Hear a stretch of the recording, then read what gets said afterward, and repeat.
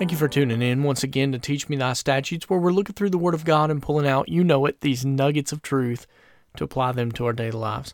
Just want to say as we start this new year of 2021 that just because you change a calendar page doesn't mean that all the problems of 2020 go away. I think that some people have this idea that, man, I'm just glad that year is past us. Almost like, Monday. We changed the day on our calendar to Tuesday, and man, I'm just so glad Monday is behind us and everything. Those problems can still follow us, but I just want to let you know that my trust is in the Lord Jesus Christ, and it's not in the President of the United States. It's not in the politicians of this land. It's not in anything else. My hope is in Christ and Christ alone.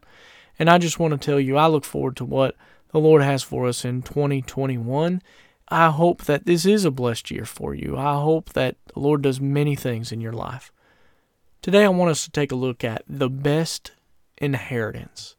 I'd like for you to read Joshua chapter number 13, verse number 32 and 33, and we'll go ahead and read that here today. It says, "These are the countries which Moses distributed for inheritance in the plains of Moab, on the other side of Jordan by Jericho eastward. But unto the tribe of Levi Moses gave not any inheritance. The Lord God of Israel was their inheritance, as he said unto them." Chapter 13, we find in the book of Joshua, God is telling Joshua who gets what land. The children of Israel were being told their inheritance. The best part is saved for the tribe of Levi. God tells Joshua that the tribe of Levi has a different inheritance. This was the best inheritance, although it had nothing to do with money, land, or material things. The best inheritance that the tribe of Levi got was God. No better inheritance could be given than to have the one that hung the sun, moon, and stars in their places. To inherit God as their own meant the same God who is just and cannot look away from sin, but also is gracious in taking away their sin. And guess what? He was theirs for the taking. He was their inheritance. He is what they get. Wow. When we think of inheritance, we often think of money or land. But if we concentrate on leaving our children with the best inheritance ever and choose to invest God into their lives, what if we did that? I'm not talking about cramming Him down their throats every chance we get.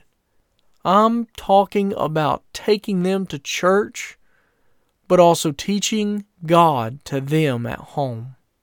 Showing your children that you desire a relationship with God, and they should also. You give me all the riches of this world, but I'd rather inherit God after my time on earth is over. The good news is I'm joint heirs with Christ. I'm His and He is mine. He is my inheritance because as a 10-year-old boy, I accepted Him as my personal Savior and I repented of my sin. 2 questions I want to leave with you today. First, have you been saved? Have you repented of your sins and asked Him for forgiveness? If so, then you have the best inheritance that you could ever have. Second, are you teaching those around you and your children about the best inheritance that you could leave them with? If not, I hope that you start investing in them today. Hope and pray that you think about these things. Leave the best inheritance to those around you. And make sure you have the best inheritance ever. Accept Christ today if you're not saved. Spread Christ to those around you if you are saved. Hope that this is a blessing to you here today, and I hope that you have this best inheritance ever, and that you're teaching your kids and those around you that they should have it as well. Please join us back for another episode of Teach Me Thy Statutes. And until then, have a wonderful and blessed day today. May God bless you.